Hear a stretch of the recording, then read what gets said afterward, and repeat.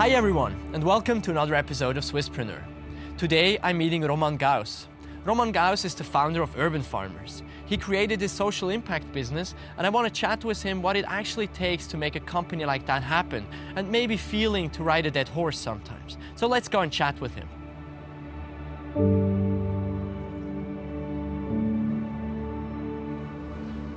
Hi Roman. Hi. So good to be here. I'm super excited. I heard a lot about Urban Farmers, and I was actually at this TEDx presentation in Zurich a couple years ago. So that was the first time I heard you speaking. So for me, actually a dream came true to be here in Basel. So yeah, tell us a little bit about where we are and what all these salads are here. Fantastic. So welcome to Farm, to the UF001 Lok Depot here in Basel. What you see here in the background is our greenhouse with the hydroponic production of salads. You see here, maybe we can also later show you.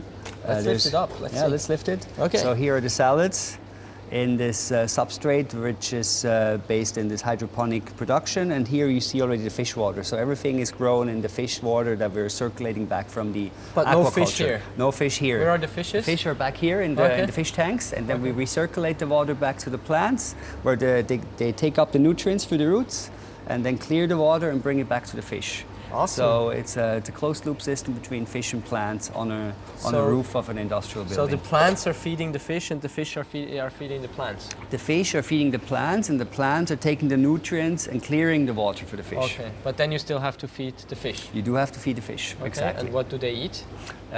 Fish meal, so Okay. regular fish meal that we're providing to the fish. Yeah. We're using a plant-based fish meal, and then what the plants obviously need is light. Yeah. That's why we're here in the greenhouse. Yeah. Exactly, the nutrients and the water. Nice. Yeah. And when did you open up here? We started this farm 2012, so pretty much after like 1.5 years after the TED Talk. Yeah. We started to build this project, and now we've been operating this farm for about 4 years, and we have a second farm in operations since about 2 years. Okay. Yeah. So let's go back to that topic. I really would like to start with your early days, like where you grew up and what you did. So I heard that you studied at very well-known universities, HSG, you studied at the Babson College, you did something. So looking back at this time, how much is it actually now helping you to have this great education? Would you still do it the same, or would you do it differently? Yeah, I would totally do it the same. I mean, I always wanted to go to HSG. Somehow I was already into commerce and entrepreneurial things. You know, I was already very entrepreneurial during my high school. Mm-hmm. And when I started HSG, I ended up in a group of people called START, which was a student organization for entrepreneurship. And I think I always wanted to become an entrepreneur. For me, it was very clear that I didn't want to end up in corporate. Had a lot of exposure to entrepreneurs, and then through Babson and also studying in Tel Aviv, had a lot of exposure to other types of entrepreneurial cultures. So for me, it was very clear that, you know, this would be something for me. And is it somehow inducted by your family, or are they all entrepreneurs, or are there Yeah, some entrepreneurs? my parents are entrepreneurial, not maybe classical entrepreneurs from that sense, but both my mom and my dad always did entrepreneurial things. My mom has been running several businesses in the past. So I would say the entrepreneurial trait is definitely in our family. And what I can definitely see is also the food. Food's been running through our lives constantly. Both me and my sister are, you know, very much in the food world. Is she a chef, or what does she do in food? My sister is a food blogger. Oh, So right now part-time food blogger, but very much active in the area of food, writing about food, photography of food, and cooking. So everybody in the family is just a total foodie. Okay, very nice. Yeah. And then, like starting your career, what was important for you? You didn't go immediately after your studies and went and said, "Okay, I'm becoming an entrepreneur." That's right. Why did you do detours? Yes, true. Well, first of all, I think at that time, especially at HSG, I think you are, you know, thinking about entrepreneurship, but doing it is a whole different game. I think a lot of people were at that time really exploring career options that made a lot of sense. And of course, as a young graduate, you have many options.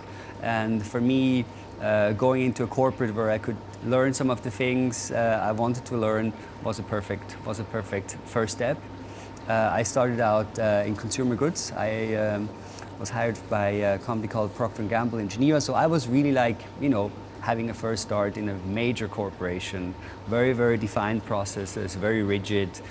Basically, you unlearn everything from what they teach you in university, yeah. And they tell you this is, you know, this is now the real we world hired you here. for your smarts, but now we're actually going to give you the tools and everything you need to know to succeed here. It comes from us. So that was good. What did you do there? I was a brand manager, so I worked for a portfolio of healthcare brands. You know, the Richardson, Vicks, Soothing, Vaporub, and the throat drops. Yeah. That was my portfolio of brands. Shaving? No shaving cream, no. But P&G was really exciting. I mean, it felt a bit like being in school while earning a salary already. Nice. So the education and everything was really top notch. The exposure to, let's say, to expertise in marketing and brand was fantastic. But I was also very much like, you know, crashing with different types of protocols. Yes, very much so. And how was Geneva? Geneva was fantastic. I mean, it's a great, you know, a Swiss-German guy ending up in Geneva, 50 meters to the lake. It's perfect. But you didn't stay? No, I didn't stay. No, I think after 1.5 years, 2 years, it was very clear that I wouldn't be successful at P&G for the rest of my life.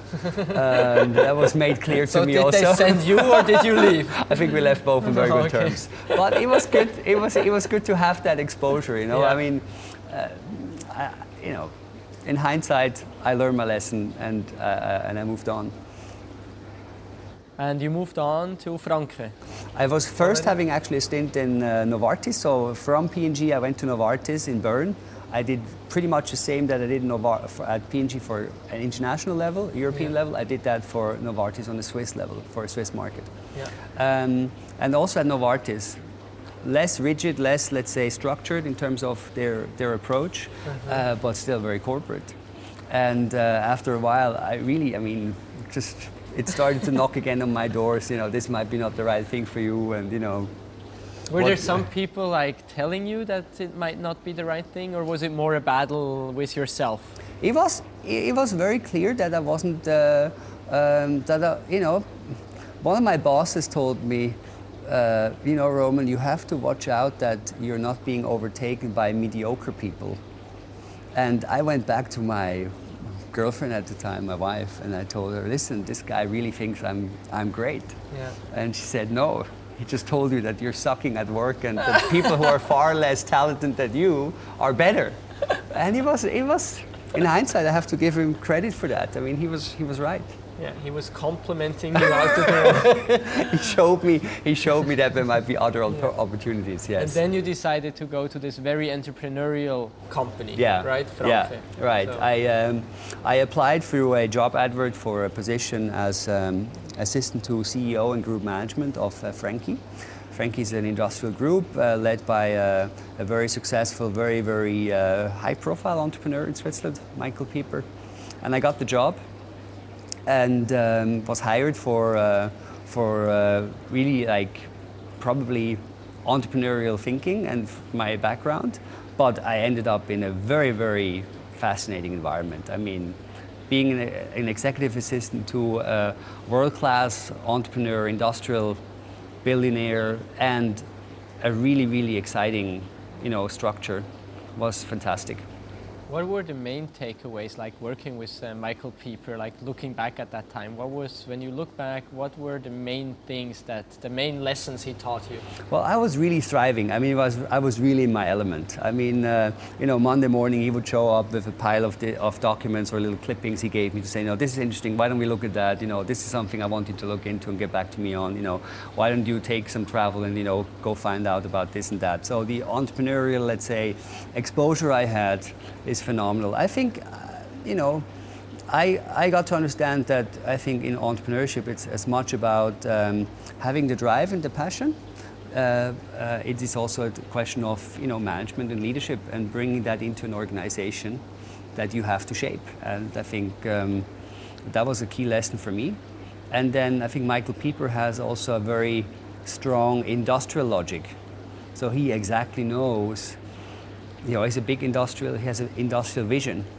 And I think from an entrepreneurial perspective, that's something that I really started to understand, that you have to start connecting the dots and, you know, thinking this through in terms of an industrial strategy. Yeah. So my decision making or my background was then pretty much complete. I realized that's what I wanted to do all my life.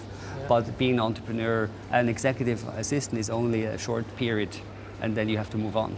Is there any maybe story or anything you remember, any moment you had with him, like when you can take us back to a certain day or something that happened? When you think of that time at, you probably were in Aarburg, right? Right. In that office building you passed with the train, so. True, correct. So. We started out really early in the morning, usually around 6 o'clock. He was already way earlier than that. Okay. He was in the office. That's already a lesson. That's a lesson for sure. Wake up early, the early bird catches the worm. Absolutely. Yeah. So being early, and that's something that's stuck with me also as a lesson. I mean, you get a lot of stuff done in the morning. No, but there are several interesting anecdotes and just experiences. I mean, it's hard to pick just one, but it was definitely a very inspiring period for my life. And something interestingly, after I left the job, Michael Pieper hired 2 assistants to do my job. Okay. So, previously I was more like a bottom performer in the corporate environment. All of a sudden, I felt I thrive, and then it was clear that I accomplished a lot also during those two years. And somehow he also liked it because then he sent you off to work for him in the US. Right. Yes, I was sent over to the US to run a company in the US, a subsidiary that was based out of Seattle at the time. I was 29. I was a very young, guy. Ended up as a general manager with a lot of responsibility. The company I was sent to was a complete nightmare. It was completely. But it was owned by Franke. It was a subsidiary of Franke, yes, exactly. Yeah. But coming through a major acquisition. So the company I was hired to run was coming from a major acquisition, and just got a huge account, huge new business with a major food service chain. So it all seemed very good until I arrived, and I knew I was in trouble. And how did you realize that you were in trouble? Well, my first couple of days starting in the company, everybody was so chaotic and so stressed out because, things wouldn't work. Call center would explode. We had so much work. It was just crazy. And everybody realized we're not going to do this. Yeah, exactly. And what happened then? We, after 6 months of being in the company, it was clear that we wouldn't succeed. So one of my first tasks was already to cut the organization, move a smaller part of the organization over to Nashville, where we had another subsidiary, and basically make a lot of people redundant, fire people, establish new people. Very tough assignment. As a 29-year-old? Yeah. I had 60 people and I had to fire 50 people from my organization. How did you handle that? Like, did you have nightmares or? It was stressful, yeah, very stressful. Yeah, very stressful. And I learned also the flip side of being an entrepreneur. The growth side is very nice, but then the other side of cleaning up shit and really doing especially what the shit that was not done by you, right? Yeah, you inherit it. But on the other hand. But somehow Michael Pieper thought you can handle it. Probably. Yeah, I think everybody did. Until, let's say, that transition was completed. Yeah. I ended up being in Nashville in a far larger organization, again, where I wasn't anymore the head chief. Yeah. A lot more Indians, a lot more chiefs. So after about 2 years in the States, the assignment was going to an end, and I had to decide what to do. And you decided to come back? We decided to come back. At that time, we just had one son that was born in the States. We said, all right, let's go back home. And at that time, I had a really nice deal to actually start something up. So I said, this is the time, now or never. Okay. So what do you mean by deal? So did they give you the possibility to... Yeah, I had a retrenchment. I was offered a retrenchment and spent, I think, 6 or 9 months on a paid leave. Wow. Yeah. Okay, nice. Yeah, And it was that was good. also like to say somehow thank you. He Yeah, was not I mean, it was obliged a very to do fair that. deal. No, it was a Okay. very fair deal. He said- I said, listen, my job is done. I've integrated this company into the new structure. We really don't need several chiefs to run that business anymore. It's nicely integrated into an existing structure. Yeah. What should I do if I come back? What are the terms?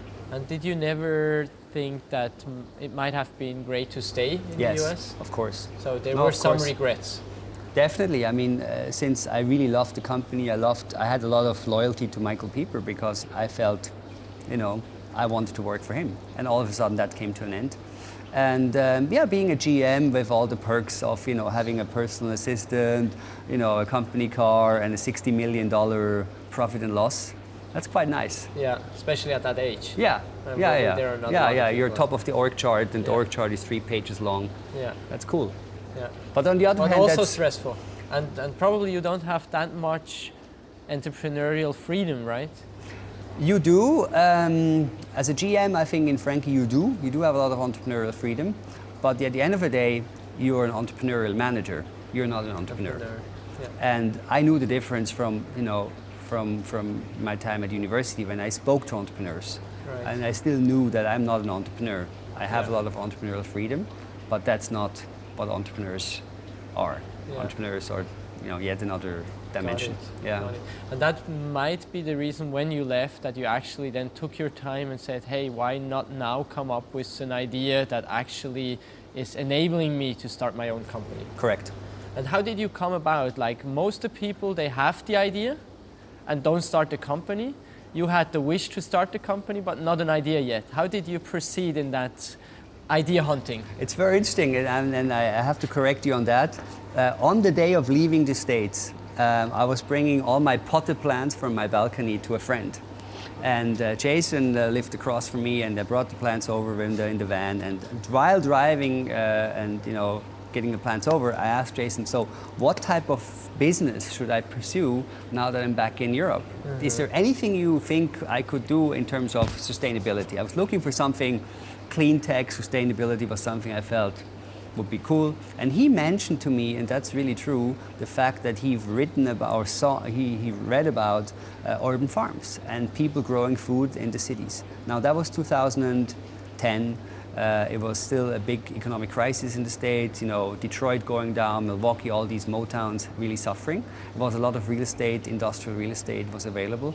And that's where I got in touch with the idea. Okay. And I came back from the States and the idea never left. Okay, so the idea was planted already. So Totally it would planted. Not be, the idea was not hunted, the idea was planted. No, the idea was planted, and I often call myself kind of a carrier of the idea, because the idea would just not go away. Yeah. I think that happens when you come up with a really good idea, it needs to stick. It definitely needs to stick. I mean, but sometimes you wonder why this idea sticks and not something else. I mean, I was pursuing different ideas in parallel, and people would think that this idea would vanish the fastest. Yeah. People wouldn't believe this idea is actually credible. Yeah. I mean, I told them about different things and people said, yeah, that sounds like a commercial nice idea. This sounds really exciting. Urban farming, what's that? Yeah. It was a crazy idea. I didn't have the technology. I was researching different, that was during a startup weekend. I signed up to a startup weekend. And during the startup weekend, we found out that there's a guy who runs a website, aquaponic.ch. And he loaded up all his research that he's done in the past couple of years on this issue. And he was from Wädenswil. And was He was then from Wädenswil, yeah. your co-founder, right? He was my co-founder. Andreas and I started the company together. I called him up at home on a Saturday and said, your idea is really cool. I like the fact that we can grow fish and plants together, but it shouldn't be done in the countryside. We should bring it to the city. So, and he said, this is a weird thought. Why don't you meet me in my lab? Then you met Andreas. We met and we hit it off very well. I think we were very complementary in terms of him bringing in the technical expertise, me bringing in the commercial and industrial experience, and then we set out. How did you come about? Like I heard a lot of people talking about it's great to have a complementary team, but in the end you also need a certain set of values where you agree. Did you do something like, how did you talk about values, and especially when you do something like urban farming, then the values are even more important. Yeah, I think we're on the values. We were very much aligned in terms of the ambition to do something for the world, for cities, and to bring something innovative to the market. I think, in hindsight, there were also some differences which we probably had in terms of value. I think Andreas, as a technologist or a researcher, was much more about his technology being validated. Yeah, and less about the cost. For you, it was the cost. Less, maybe for me, a cause with a business. For me, it was a cause with a business, or a business with a cause. And for him, it was more about realizing his fulfillment in a technical application. I think you meet that a lot between a technical and a commercial founder. I think that probably was a different value that we had. But at the end of the day, you set out, you start together, and the journey takes you. Yeah. And how much, just to be honest, how much is it really business? Is it not more like a nice marketing thing, like showing all these plants here in Basel? Is it really a business? Yeah. And if so, like, what's the perspective of this business? Yeah. No, it definitely is a business. I'm happy to say that it is a business because we're not the only ones doing it. There's massive investments going into the sector just now. There's a lot of competition in this field. When we started out, it was really a crazy idea between two guys, and one guy happened to have a little experience on this in a lab. But right now, if you go to the US or China, there's dozens of urban farming competitors. And I think it's more and more clear that food needs to be grown differently than in the past. And it has to do with the way we grow food from a resource point of view and how we bring it to people who actually consume the food. And why so? Why so? Because of the supply chain inefficiencies. If you end up harvesting a salad and you have a waste of 30, 40, 50%, that is really not efficient. And the cost of bringing a product to market is so high, and then the environmental factors of how we grow food is so inefficient. So there's a lot of inefficiency in the food and ag world, and I think urban agriculture will have a place. Maybe not for everything. I mean, we will not grow rice or grow cattle in the city, but it makes a lot of sense for the leafy greens, for the tomatoes, for the herbs, for the fresh stuff, maybe for the honey and for the mushrooms, and definitely also for fish. So I think it's a great niche. I'm still excited about it. And please still fill us in a little bit. What's the business model? Like, where do you actually earn money? Yeah. Where do you generate revenue? Yeah. So initially, the business model has changed over the years significantly. So the first business model was to say we're actually just selling the farm, and then other people will sell the tomatoes. Then we realized, if we're just selling the technology to somebody else, somebody still has to operate those farms, and that's a piece of know-how that most people don't have. So we then said, well, we do not sell the farm, we sell the tomato. So basically what we design and engineer as our farm is an in-house profit center to then the actual farm that sells the fish and the vegetables. So our major revenue stream is the fish and the vegetables being sold to our retail customers, wholesale customers in the city. And the second revenue stream is actually tourist events, hospitality. Wow. Yeah, we had a lot. Yeah, it's interesting. When we did this, here you have something like 200 tours a year going through. Okay. In our second farm in The Hague, which is far larger, we operate 2 full-time hosts who are taking people around the farm from all over the world. Crazy. Very much interesting and they business. do that. Why they are people want to see it. People want to see how it works and what it does. Food is grown. Yeah. So yesterday we had a group of Egyptian business people here, a lot of Chinese visiting, a lot of Europeans visiting, a lot of Americans visiting, a lot of kids visiting. School classes. Yeah, a lot. Exactly. Students. Yeah. And what's the output of this farm here in Basel? So here we're growing about 5 tons of vegetables and about 1 ton of fish, which again is a very small size, but this was built as a pilot. Yeah. And in our second farm in The Hague, we're growing around 70 tons of production per annum. Wow. Okay, Yeah. so that's quite massive. significant. Yeah. And what do you plan to produce in Zurich, which you are thinking about to Right. have the farm? Our third farm will be in Zurich, and Zurich will be a bit smaller than The Hague, with around 50 tons of production. So 50 tons of leafy greens means, for example, that you're harvesting something like 700, 800 salads a day. Wow. Yeah. And how many people can you feed with that? Like if they would just Right. eat salad and, Yeah, and exactly. fish. We did the calculation. You're not going to only, of course, live on salad, Sure. but Just in a theoretical yeah, way. exactly. Around 4,000 people. Wow, from the farming Yeah. Okay. Yeah. And how do the products then actually get to the customer? Do you sell them through retail, through a Migros or Coop, or do you deliver that on the market? Or Yeah. Like what's your distribution angle? Yeah, we have several distribution angles. One is, of course, mass market retail and wholesale. So we are delivering to the supermarket chains who are then distributing it out. We are delivering to wholesalers who take the product to end customers, like food service entities. But we actually are more interested in building direct sales. So if you're coming to the farm, or if we deliver to your home, or if we can deliver to a restaurant directly, that's a much more interactive and interesting market for us. Do you know if there are any restaurants down here that write on their menu salad by urban Oh farmers? yeah, sure. Really? No, absolutely. Okay, It's I'm part not of, from Basel. No, it's part of the package. concept. Absolutely. So what we give them, we call them gastro partners. Yeah. So when we work with them, we give them the recipe, the menu indications, the stickers, everything to make sure that they understand that they have a very unique product, yeah. and that their customers also realize that what they're eating has been grown in the city. And how much can you charge additionally? Like how much is your salad here? How much more expensive is it than the same salad which is grown somewhere else? Right. We'd like to, let's say, benchmark against organic prices. Okay. So we're not organic certified yet Yeah. here in Switzerland, Uh-huh. but the benchmark for us is organic. So whatever is bio, we want to meet that. Yeah. And now talking about all this doing good and saving the planet, I know that you have an office in New York, so you have to fly there probably. What's your CO2 footprint and how do you deal with that? Do you compensate like with your urban farm? Or? Yeah, my pitch is always I should be compensating more the CO2 than I'm actually emit through my business. Yeah. But you're right. This is it's a difficult question. I think if I were starting out to say where is my lowest footprint personally, I couldn't justify it.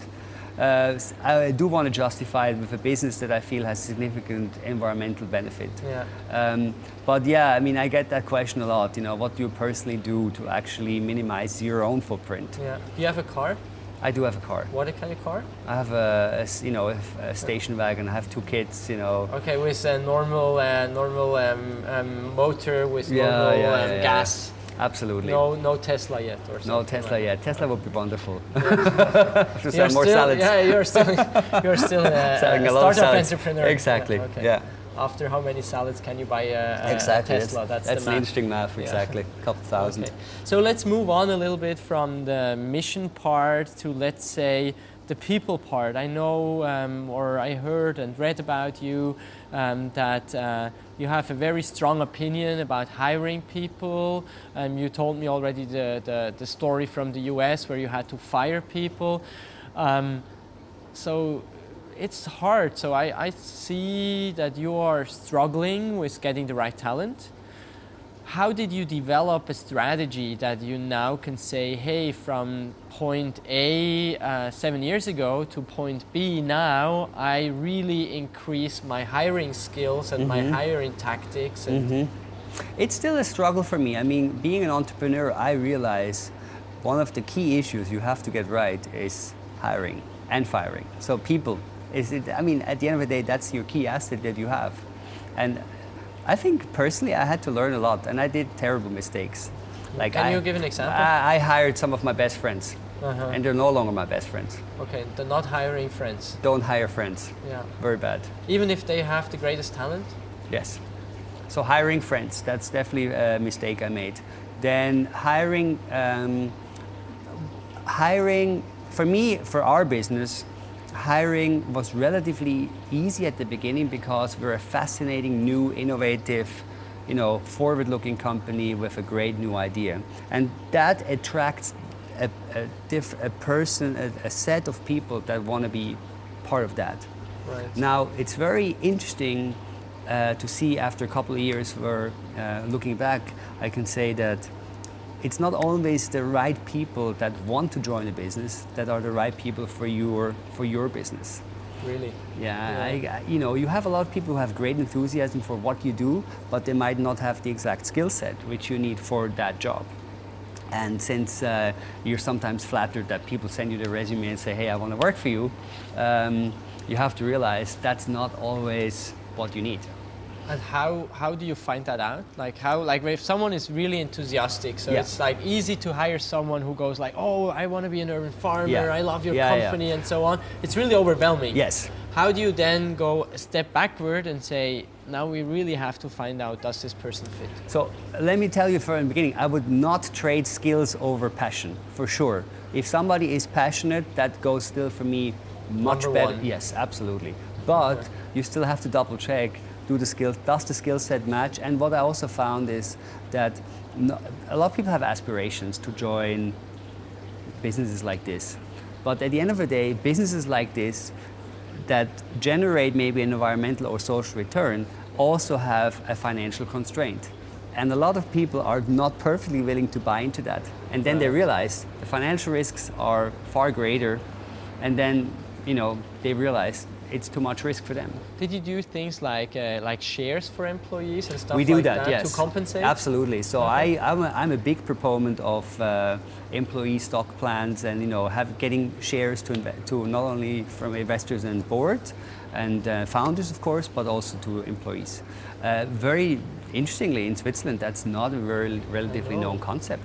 Yeah, I know, but it should be. And how did you come about to implement it? Like when you said we could do shares for employees, what did you do? Did you call your lawyer, or how did you come about I asked around my colleagues, my other entrepreneur colleagues, and asked, can you send me your programs? And nobody was able to answer me. I got like 3 or 4 programs later that I said, okay, these are ones I can look at.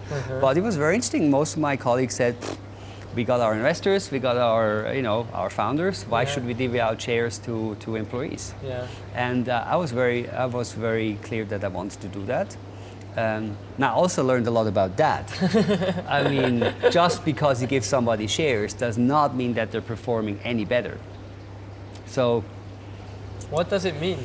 Like, it means that at the end of the day, you have to carefully calibrate who are you incentivizing with shares and who are you employing for a certain skill set and maybe also a certain period. Because startups needs change so much, I think it's very dangerous to overpromise. So I overpromised. Yeah. A lot and of then times. The people are disappointed. Yeah, it's disappointing. Yeah. It's disappointing for me as well. Like I didn't want to sell them into something, but then either they felt yeah. sold in. Yes. And how did you handle that situation when someone came up to you and said, "Hey, Roman, you said we're gonna build this farm, but we haven't so Exactly. far." What did you do then? Like, did you excuse yourself, or? I think people realize that taking on responsibility is also a lot about their responsibility. So I never had the conversation about why I didn't do something for them. But I do realize that people had sometimes different expectations, what they were able to do or what they would want to accomplish at Urban Farmers. And I think as an entrepreneur, and me, you know, loving people in general, that's hard when you realize, yeah, it's not always what you can wish for. Are there any major differences between the regular investment money and social investments? Yes. What are your main differences? Maybe there are social entrepreneurs out there who say, hey, I want to start a social thing, like I have my coding academy for refugees, which is a social. I have tried to fundraise, which is kind of hard or different. Very hard. What are your experiences? You are now like for 7 years in that industry. You have gone to summits and stuff. Yeah. What's the main difference? Overall, I'm quite disappointed about, let's say, social investments in general. I think a lot of people that are looking for social investors want to have the chicken and the egg. They want the best financial performance plus the environmental and social benefits. And in most businesses, that's just not possible. Yeah. You have a very small group of people that are actually investing in social businesses, but they're coming more from the philanthropic side. So they're more able to give you the money for reasons of your social impact, but they think that the economic mechanism you have is quite good to support the impact. Okay. Which I think is is a great way to support impact. If Yeah. you have a sustainable business, that's impact. So, but there's few people that are like that. Most people come from the for-profit side, and they're not willing to sacrifice The profit. the risk. Yeah. So they want to have low risk, high return, and environmental impact. And that's just, in my mind, a conversation which you cannot deliver. And for someone who starts their social and social venture, are there any things you can recommend where to go to find the right people who are actually willing to sacrifice? Are there any platforms, any communities? I started out as a fellow from the Impact Hub network. I'm not sure whether you also have an Impact Hub now in Bern, right? Yeah, right. And I must say that's a really good network to start, because a lot of like-minded social entrepreneurs that want to do good investments or good businesses. And I think that's also a nucleus where you end up finding some of the people. Some. I say some because, as I said before, the impact community is the ones that label themselves impact are not necessarily impact investors, and the ones that are harder to find. So they wouldn't mingle around an impact hub. Where do you find them? Interestingly, they called me more than I called them. So you have to expose yourself. You have to expose, exactly. With a farm like that, you doing tours. Yeah, exactly. Maybe someone is part of it. Absolutely. It could be your customer. It could be it could be a business partner of yours. It could be an industrial group that leads you to an investment that they do with an impact in mind. I think the impact investors, they don't carry that, like venture capitalists would. Send your application. Right. Send us your business plan. They're also not very sophisticated in their structure, so they have, they don't have a team that screens the business for them. They invest a lot on their personal gut feel. Where do they have their money from? So most of our investors are family investors, so family wealth that's been accumulated over several generations. And then they have a portfolio strategy where they have a clear philanthropic arm, they have a for-profit arm, and within those two sides they find a little space that they call impact, and that's where they do investments such as ours. Okay, it takes time and it takes a lot of patience. And it's a little bit like growing salad, right? These grow quite fast. They grow about faster 4 than weeks. the company. Okay, Yeah. But yeah, you are doing this like now for a long time. You're starting your third farm in fall. You will open it in Zurich, right? Yeah, I hope it will. And but still, it's a long journey. How do you keep yourself motivated to keep on going? Yeah, I mean, to be honest, this is a tough question for me. I think it's easier said than done. We're going to do this for 20 years. And when I started out, I came from a commercial background. I was moving things very, very fast, and kind of had these 2-year cycles of going somewhere and then going to the next place. And all of a sudden, this is my longest job I ever had. I didn't want to create a job for myself, but now I'm 6-7 years in this business, and previously I had 2 years assignments. Yeah. So for me, this feels like wow. Yeah. And you can't leave. And right? I cannot leave. Yeah. I have no way of leaving. This is one of my frustrations. Yeah. I announced the fact that I would want to have a successor about a year ago already, and it was received with really mixed results. I mean, employees were very, very afraid that I didn't believe in the business anymore. Yeah, that's actually the sign, right? Yeah, that was a sign I never wanted to give. I just said, for me personally, I might think that a succession strategy would be helpful. I really phrased it really carefully. And people said, what do you mean? Yeah. Are you not believing Are you nuts? Yeah. So it's a concern that I have. And I don't have an answer for it other than what most people, what the theory tells you, which is sell your business. Could you sell it? I could. The question is to whom and for what price. Yeah. And that would be hard, probably. to give it in the right hands. Yes. Because it's still such a... It's fragile. Yeah, it's it's very fragile. And you know, people, I mean, associate still the business with me.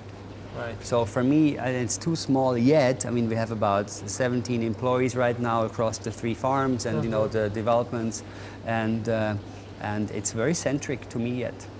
And Andreas left, right? Andreas left last year. And was that a reason that he said, like, now I'm here 7 years, I want to move on, or?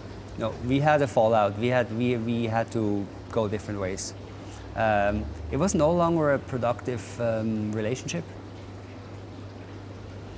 Are you open to share? Sure. I mean, more? you know, Andreas and I, we were really good friends. I think we started the business out in the best intentions, and I think we were really a great team. I mean, everybody told us so.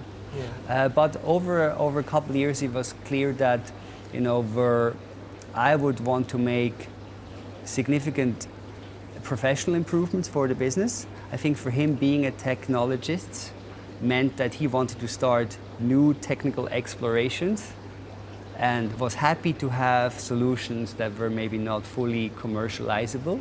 Okay. Because he had, you know, he was an R&D techie person. Yeah. And for me, that was getting more and more dangerous. Yeah. Because we already spent so much money and we spent so much resources building something which had to work. But was he never scared that you can't pay the salaries? Like, was not in his mind? No. That was not of his concern. That was your job. That was my job, and of course he looked at the results, but he was never about creating a business. He was about, as I said before, about technology. He needed a vessel for his technology, right? And that's perfect. I mean, you want to have that in the business because you want to have that technological. Yeah, you need that drive. But anyways, that was one element of where we had clear different views. And then I think if the company had grown a little faster, then there is role for everybody to be happy. Right. If the company does not grow as fast as anybody wanted to, and then the departments stay relatively small, including R&D, then you have to sometimes make really tough decisions, and it becomes a little bit of a battle. Yeah. Which opinion wins. So I would say, you know, it's unfortunate on the one hand. On the other hand, I am very much relieved since it's gone, because I feel like I can just do whatever I think is right. Yeah. I don't have to like discuss it from a very different angle all the time. And how did you solve it? Like, when a founder leaves, normally they have quite a stake in the company. Yeah. Did he just keep it, or were you able to buy him out? We're in the middle of that conversation. Okay. Yeah, we're in the middle of that conversation. Frankly, it's a tough conversation. We didn't really, I think in hindsight, we could have solved it better. I mean, you can clearly set things up the way you, structure these shareholder agreements to say, okay, well, if somebody leaves, what happens? Yeah. And we left that fairly open. So now he leaves with a big chunk of shares. Our current investors say, that's fine, let him go, let him keep him. I say, no, we have to do something about this because it's significant. Yeah. And future investors will ask who's in the company and who's incentivized again. Right, and you'd rather have another CTO and give him part of the shares. I have to give that back. And I would say I'm open for that as well. If I found a successor, it was very clear for me, I would give a lot of my shares back to that person, so that person could be as incentivized as I am. Yeah. But anyways, we're in the conversation about that, and it's, you know. But your recommendation would be solve it at the early. That's a key lesson. Leave it out. And structure it in a way that everybody can agree on. But see, the problem is, like, with young people and starting companies, if they are so excited about it, absolutely, you don't want to think of that. You don't want to. It's like with marriages. I mean, you know, you don't think of separation, of divorce. Yeah. So that's a big, I think, element of sophistication, which is relatively not really established in Switzerland. Yeah. You know, how you start companies and how you make them successful with these type of learnings. That's not a lot of people talk about that. But it just happens, and I think it would be great, and I thank you that you are talking about it. I think it's so important to share that. It's important to share failure. It's important to share things like founders team splitting up, Yeah. because in every second company the founders split Oh, up. yeah. It's, Oh, yeah. it's just Oh, yeah. normal.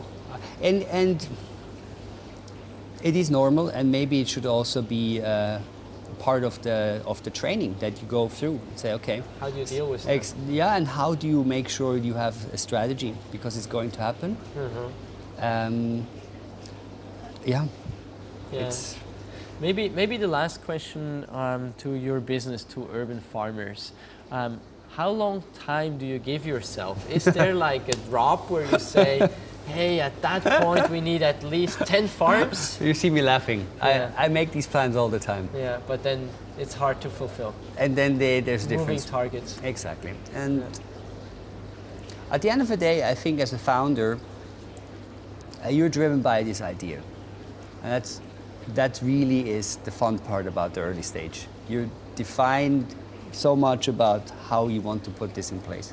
And then there comes a second phase where things start to maybe work out, maybe not. Yeah. For those lucky enough where it fails completely, they can always Move say on. it move Yeah. on. Yeah. There's no point in that. There's no other alternative. Yeah. For those that have a tremendous success, it's fantastic. They sail at the, sell the company at Sell the certain point. company, buy Do the something yacht. new. Yeah, or do something new. Oh, do something new. Company. Fantastic. For people like me, Yeah, 7 years of relative success, but still a long way to go into a commercial business case that actually you have the luxury to say I live off my dividends or I can sell the business is a tough spot. And on the other hand, I was fortunate enough to be with people like Michael People who ran businesses for 100, the family ran the business for 100 years. yeah. So what am I? I'm running a Yeah. business for 7 years. Yeah, I should stick through yeah. and maybe Hand it pass it on on to to my your son. sons. Exactly. Right? Yeah. So my sons will be coming here over, and one of my sons, the Yeah. 4-year-old, wants to see tend the the fishes. Yeah. It's all about the fish, and the other guy it's is the more for the gardener. plants. So it's that's an a interesting nice thought. strategy, Yeah. right? That You look- keeps you engaged when the sons come here to do gardening. Yeah. So, No, but to be honest, I think you need to have a strategy. But as a founder, you need to remind yourself again why you started the business, and the reasons for staying, they change. And I think right now I'm all about making sure that Urban Farmers can grow to a level where it becomes sustainable for a commercial point of view, where we have a structure in place and build a company. And building a company just takes a lot longer than most entrepreneurs imagine. It's a marathon, not a sprint. I have this, one friend of mine told me it takes a long time for instant success. And I think in schools, and that's the dangerous about entrepreneurship education, and the success stories we hear from the US, that we think it's so fast. Everything is so instant. It's just the tip of the iceberg that is It's instant. the 0 point Yeah. nothing. I And mean, the- it's really The big, large group is really the sweat and the hard work. And being in the game already for a number of years with one business, I truly feel it's a fantastic achievement. Right. So I'm, But that's more actually your past. So it's like when you read media, it's always about the end goal, like selling the company Yeah. or being successful. Yeah. But maybe we should more focus on the past, what we learned, Yeah. and the experience we gathered. Yes. And that's actually what you did. And when you look at that time, the only reason not to stop doing it is when you say, I can't learn anything Exactly. anymore. As long as you can learn, it makes perfectly sense. Exactly. And actually to put you back in a situation where you can learn as much as you already did, Right. it's super hard. Yeah. So you will be probably really disappointed if you would leave now, go and start something new, because then you will start again at the beginning, and if you would have the same learnings, that's Yeah, a I good agree with question. you. I agree with you. Maybe now taking it to a more personal perspective, I always try to talk to people about their personal life and how they are able to, like your son, we talked about your son, 2 sons, and they were born like the moment you started Urban Farmers, Yes. or right before. Right. So you had 3 kids. How did you handle like having kids at home, having Urban Farmers, hiring these people? How did you combine personal and family life? Yeah, this is really quite a juggle. I really looking back, it's a very intense period for my life, both professionally and personally. Luckily, I have a great wife. I would really say having a great partner at home is really a key ingredient for your entrepreneurial success. I really mean that. I mean, you know, kudos to Martina and all the other entrepreneurial wives that have to stick out, and it's tough. What's her background? She's also, we met at the university at Haarske, so we're, I mean, she understands a lot of what I'm going through, and she's a great sparring partner. But she is not somehow entrepreneurial. No, she works in a major corporation in a bank, but also on the philanthropic impact side. So she shares, I think, the passion for impact. But what I wanted to say is, it's difficult to separate professional and private life when you're an entrepreneur. You bring it home, and I think this is also part of growing up, probably as an entrepreneur, to realize you have to put these walls in place. Yeah. Like I remember when my sons were still small, and I was, you know, taking them to the playground. I would look up stuff, emails, and I was still phoning, and then, yeah, nice, you're on the, you know, and you're not there. Yeah. And I have these déjà vus where I realize I was not enough there mentally. Maybe physically I was, but mentally I wasn't. And keeping a healthy family life, keeping a healthy relationship with an entrepreneurial kid, as you said, is very difficult. And something I have to say, I did certain risks which luckily my environment was very supportive. That was? I mean, just, I was able to do what I was able to do. When I traveled to the US for 2 weeks, or now, in summer I go to China, or I stayed up at the subsidiary in Brazil, or now I just came back for 3 days from The Hague. I mean, I travel like 30, 40, 50%. Yeah. So that's my wife handles her job and much of the family life. Yeah. But when I'm there, I'm trying to be more active now. There also from a mental point of view, I really like since I shut down my email on my cell phone. You do that? Yes. No, I don't have email anymore on my cell phone. I deleted my account. Wow. Yeah. Okay. Yeah. So you would recommend that to every dad? Yes. Or switch off, if you have it on your phone, switch off the phone? Switch off is very hard. At least I don't even have it on there, then there's no temptation. Okay. I take my phone off because I can't even look it up. Okay. Yeah, so that would be having like cigarettes in the pocket and not smoking them. Exactly. So you have to get rid of it. Of the cigarettes. Very radical. Throw away the cigarettes. Yeah, exactly. And then again, keeping an eye on your health is also very important. I had to also learn some lessons there. How do you do that? I was really neglecting my health for a long time, I have to be honest. And that means you ate shitty stuff, even though you are... No, the eating part I still farmer. like. No, but sports one, recreation, time for yourself. It's very consuming, and I think you have to manage it very actively. And I think you can do it only for a certain while when you realize there is a trade-off between sleeping healthily, having a healthy lifestyle, doing enough exercise and sports, and your work. Mm-hmm. I felt I could go, and then I realized now I'm 38. It probably doesn't go any better if I work more or harder. So taking breaks and really, enjoying yourself a little bit more than just rushing.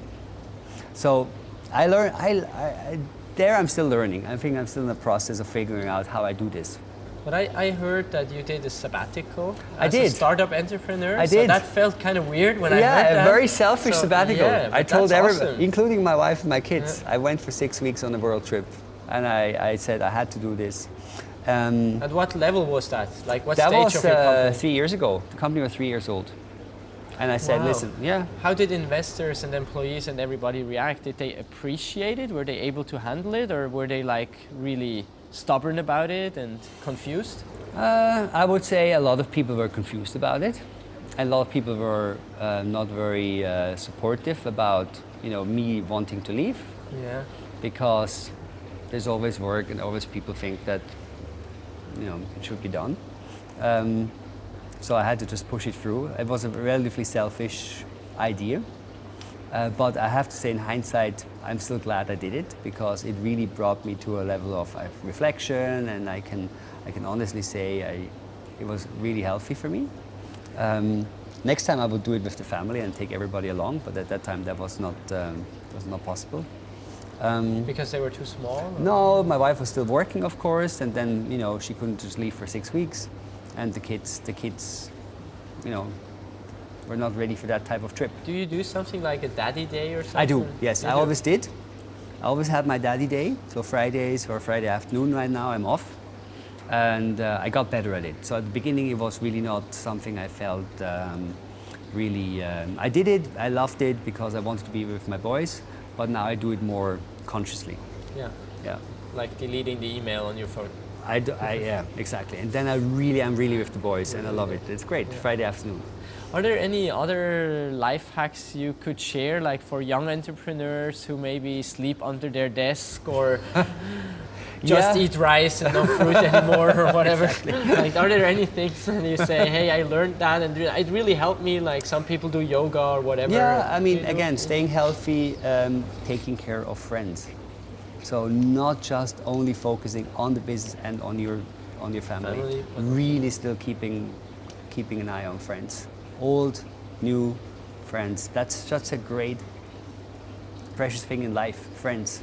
And I used to also neglect that a lot for a number of years. I Yeah. just wouldn't call back, or I would have no time to meet, and you lose friends. I lost friends. So staying together with friends, enjoying your friends, and then the other thing I discover also is when you're very busy, you don't really want to give back. So you're really focusing on what you have to do. But when you Right. start actually looking at what other people need and helping other people, even if it's small things of giving somebody a piece of advice or having somebody help do something, that is very relieving. I find that very interesting. Gives back a lot of Yeah, energy. exactly. It's interesting. Yeah. That's the reason why you share today. Yeah, absolutely. That's why I'm here. Yeah, exactly. So I think that's a great closing actually, like thank you so much. I think there are people who like to get in touch with Urban Farmers, but maybe also with you. What's the easiest way to get in touch with you? Well, people should write me, Just drop an email, drop an email. I which don't you them. read on your desktop. On my desktop, exactly. Roman at Urban Farmers. And no, people should come to the farm. Visit the farm. Like, do you do tours? How can I do a tour here? Yeah, you can register online on all our farms. You can come online. There's tour guides who can take you through. We have events here. People, make their corporate events here. So I'm sure once in a while people get the opportunity to come. They should. Okay, Yeah. great. I hope to be here soon No, thank you very on much. a tour. Super. All Yeah, the best. Thanks. Thank you very much. Hope to see you again. Thank you. Thank you, Roman. Thanks.